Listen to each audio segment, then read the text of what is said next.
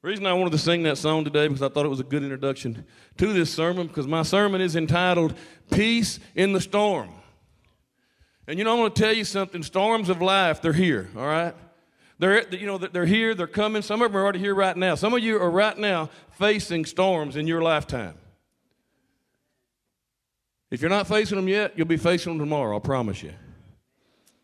Some people foolishly believe that when you accept Jesus and become a Christian that you have no storms.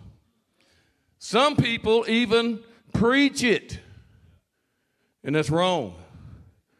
I want to read John 16:33. It says, this is the words of Jesus. If you have the red letter edition, it's in red. It says, Jesus said, "In this world you shall have tribulation, but be of good cheer. I have overcome the world." Amen. Praise God. See, Jesus said the tribulations are coming, but don't worry about it because I've overcame this world. So through him, we can overcome the tribulations. Amen? See, we face different kind of storms in life. We face death. Last July, we buried my mother. Sweet, sweet, sweet lady. And I know I'm supposed to say that about my mother, but she really was a sweet, sweet lady.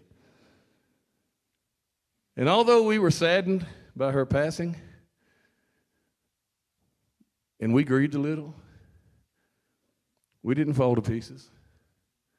Because when I would go visit my mama and ask her how she's doing, she'd say, "Son, I'm ready for the Lord to take me home. Just whenever he's ready, I'm ready." And she meant it too. So we didn't fall apart when that storm hit. We face sickness sometime. We face disease. There's people among us, including myself. You'll have to forgive me when I sit for a little bit because I get weak. We face disease. Sometimes these diseases are incurable. And we have to live with them until either doctors come up with something, God heals us, or takes us, whatever his will is. Amen? Sometimes we face storms of life called financial difficulties. You ever been there? Come on. Sometimes we face storms that are called heartache. Someone breaks your heart. Maybe it's a spouse. Maybe it's your child. Maybe it's a good friend. Who knows? We have relationship problems. Them are storms of life. And this is just a few. I mean, I could sit up here for quite a while and just start naming off the storms of the life that we go through, but I think you're getting them. These are things that are common to man. I tell people all the time, especially when I officiate a funeral, we live in a world that is cursed. It's cursed by sin. And because of that, we face these storms of life. They're common to all of us. Don't feel like, poor me, no. We all face these common problems. Every one of us face them. And the key to it is, how do we react to it when the storm hits? What do we do when the storm hits? Unfortunately, sometimes when the storm hits, we start crying and whining. Sometimes, and I've seen this, I'm just going to say it anyway. Sometimes we get on Facebook and we let the whole Facebook nation know what our storms are, right? As if that's going to do any good. Now, I'm not saying you shouldn't get on anywhere and ask for prayer. Don't misunderstand what I'm saying. I'm talking about when you get up, you have a storm, you're facing the storms in life, you feel like you're the only one facing them, and that's real common too. And you start whining, you start crying, and you start, going on, "Oh, poor me, poor me. Somebody come rescue me." Well, I'm going to tell you something. Somebody has come to rescue. His name is Jesus, all right? But why are we looking for somebody else to come and rescue when we got Jesus? So the key is, how do we react? Sometimes we get scared. And I'm going to tell you something. If you got Jesus in your life and you trust God, I don't care what you're facing, you shouldn't get scared. And I know some of you are thinking, "Oh, buddy, how can you say that?" You shouldn't get scared. You shouldn't get afraid. You shouldn't get insecure. You shouldn't get to a place where you don't know where to turn. You should always know that you turn to Jesus, always, no matter what you're facing. And I want to show you something, how people react. I'm going to show you through Scripture here. Glasses on, see if they can help me read.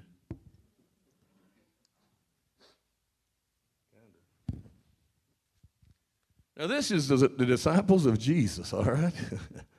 You say, oh, no. Well, guess what? You're disciples of Jesus, too. So before you get all judgmental now and say, oh, no, you are too. I'm reading out of Mark, 4th chapter, verses 35 through 40. It says, in the same day, when the even was come, he saith unto him, this is Jesus talking to his disciples, let us pass over unto the other side. And when they had sent away the multitude, they took him even as he was in the ship. And there was also with him other little ships. And there arose a great storm of wind, and the waves beat into the ship, so that it was now full. And he was in the hinder part of the ship, asleep on a pillow. Now he is Jesus, all right? He's asleep on a pillow. And they awake him and say unto him, Master, carest thou not that we perish? And he rose and rebuked the wind, and said unto the sea, Peace, be still. And the wind ceased, and there was a great calm.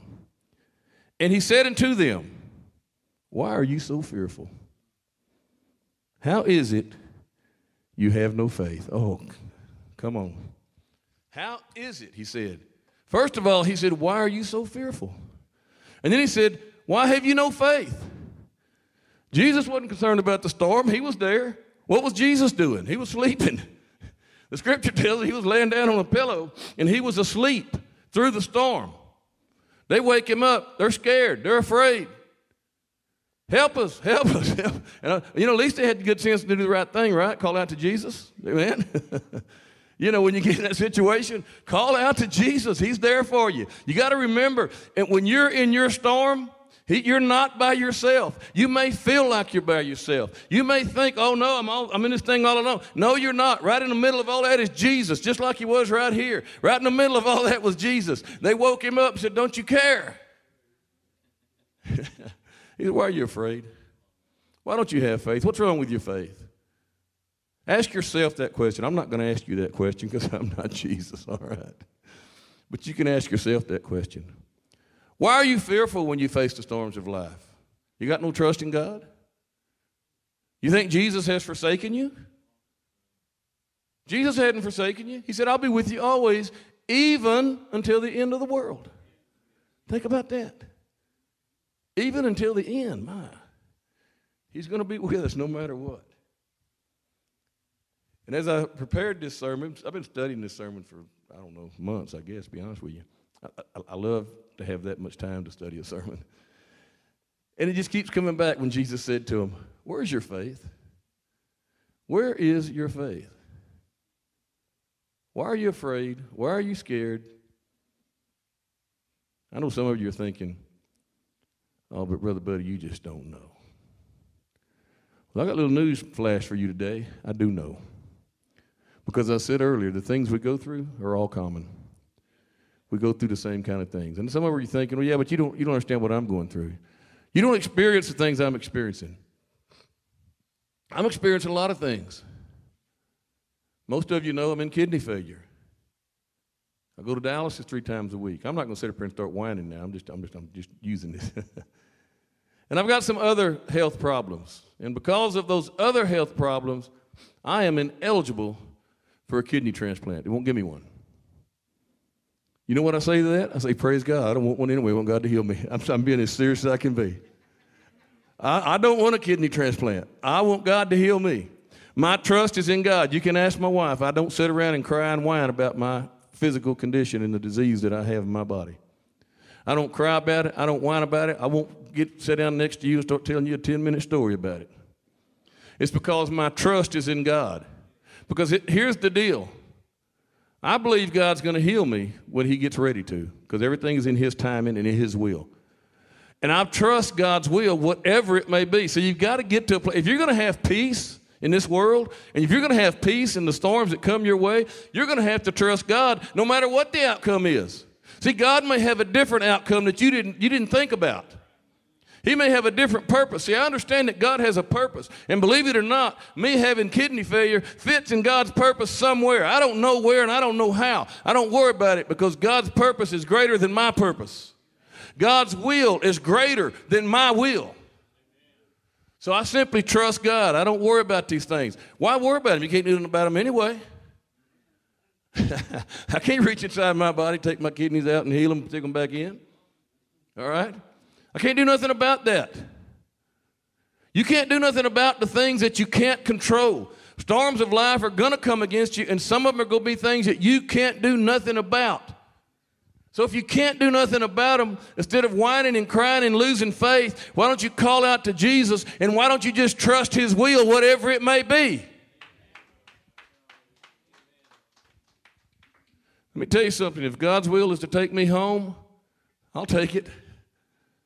I'll take it. Pastor Avery said that's the divine healing. He says that's the, how do you say that, Pastor? Oh, there you go. That's what I was looking for. The ultimate healing. If that's God's will for my life, like my mama said, I'm ready. I'm ready. How can you not be ready to go and spend eternity with Jesus? How can you not be ready to go and see the loved ones that has went before you and reunite with them? You know, I sing a song sometime. It's just a fun song to sing. It's Elvis Presley does it. It's a Swing Low, Sweet Chariot. Elvis Presley does it different than anybody else. And one of the verses says, I have a father in the promised land, and I'm not going to stop until I shake his hand. I almost cry every time I see that because see, I got a father. I got a daddy that raised me right. I got a daddy that took me to church. I got a daddy that told me one time when I was going to go beat up somebody because I didn't like what happened when I was a teenager, and he said, son, we don't live like that. We don't live by them rules. Them are the world's rules. We live by a different set of rules, son. That's how my daddy raised me, and I ain't quitting until I shake his hand. Amen. Praise God. So just trust God. Most of the things, you know, some of the things that come against us, we're able to do things about it. God will enable us and help us do things about it. Other things we can't do nothing about. We just trust God. And we believe that whatever, so you got to get to that point. If you're going to have peace, I'm talking about peace. I know trust is coming up a bit, but I'm really talking about peace. How are you going to have peace in the storms? You have to trust God. You have to get to a place in your life that no matter what you're facing, you know that God is greater than the storm. You know that his will is better than your will. Can you say amen to that? His will is better than your will. Can you pray and ask God for things and then end up and say, not my will, but thy will be done? That's where the peace is at. If you don't trust God in these situations, you'll have no peace. And yet Jesus came, and one of the things he said is that I give you my peace. Peace that surpasses all understanding of man. Think about that. Peace that doesn't make sense. That's what you know. You're in a situation, and people that are watching, especially the world that don't know Jesus, is wondering, why? How can this person have this so much peace in this situation? I'd be crazy in this situation. It's because we know Jesus. It's because we know where the peace comes from. It's his peace that I'm feeling. See, the peace that I'm talking about, it ain't my peace. I didn't give it to me. Jesus gave it to me. Amen? It's his peace. His peace that I live in. I count my blessings every day. I stop what I'm doing on a daily basis. And I stop and I just praise God and I just thank him for his blessings. Because see, his blessings far outweigh kidney failure. His blessings far outweigh any financial difficulty that you may face. And I stop daily several times a day, especially when I'm at dialysis because there's nothing else to do but sit there. And I stop and I just thank God for the blessings. I'm thanking him that I have a wife who's put up with me for 51 years. I thank him that I have 4 children that won't hesitate to tell you that I'm the best daddy in the world, and I certainly am. Daddies, you should feel the same way. I thank him for my grandchildren that tells me, you're the best papa in the world. My oldest granddaughter told me that, and I said, no, baby, I really appreciate that, but you know, you do have another grandfather. She said, I know, but you're the best.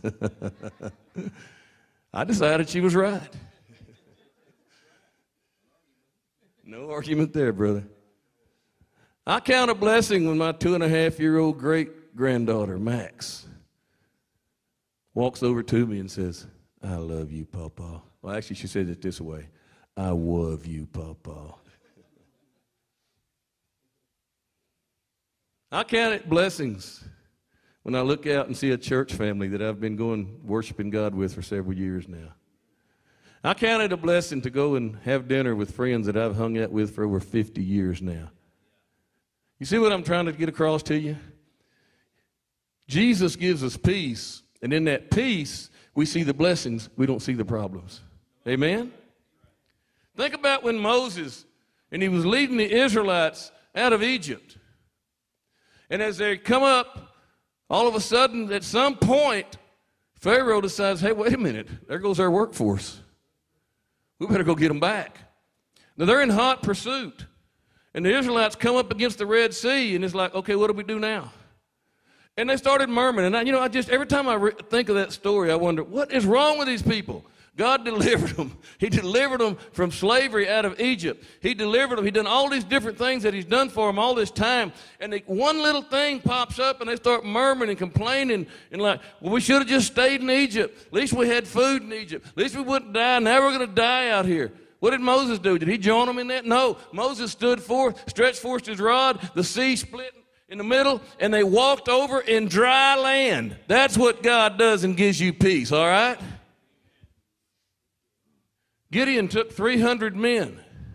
Started out with, I don't know exactly how many. I know at one point when you read the story, it said that God instructed him to tell anybody that was afraid or not comfortable with fighting, send them home. 20,000 warriors left. 20,000. And then God gave him some other tests. Do this, see if he does. And he whittled it down to an army of 300.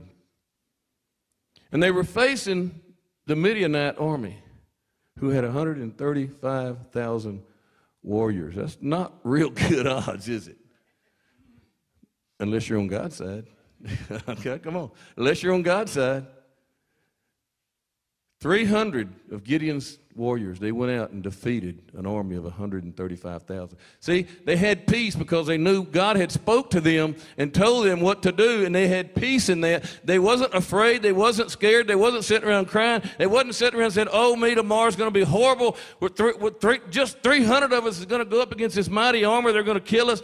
No, they didn't do that. They were ready to go because God had spoke to them, and they had peace by trusting God. Praise God.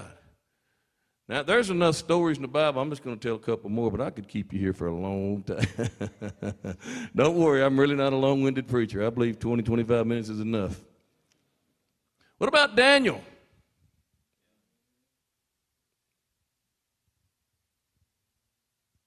King sets up a decree.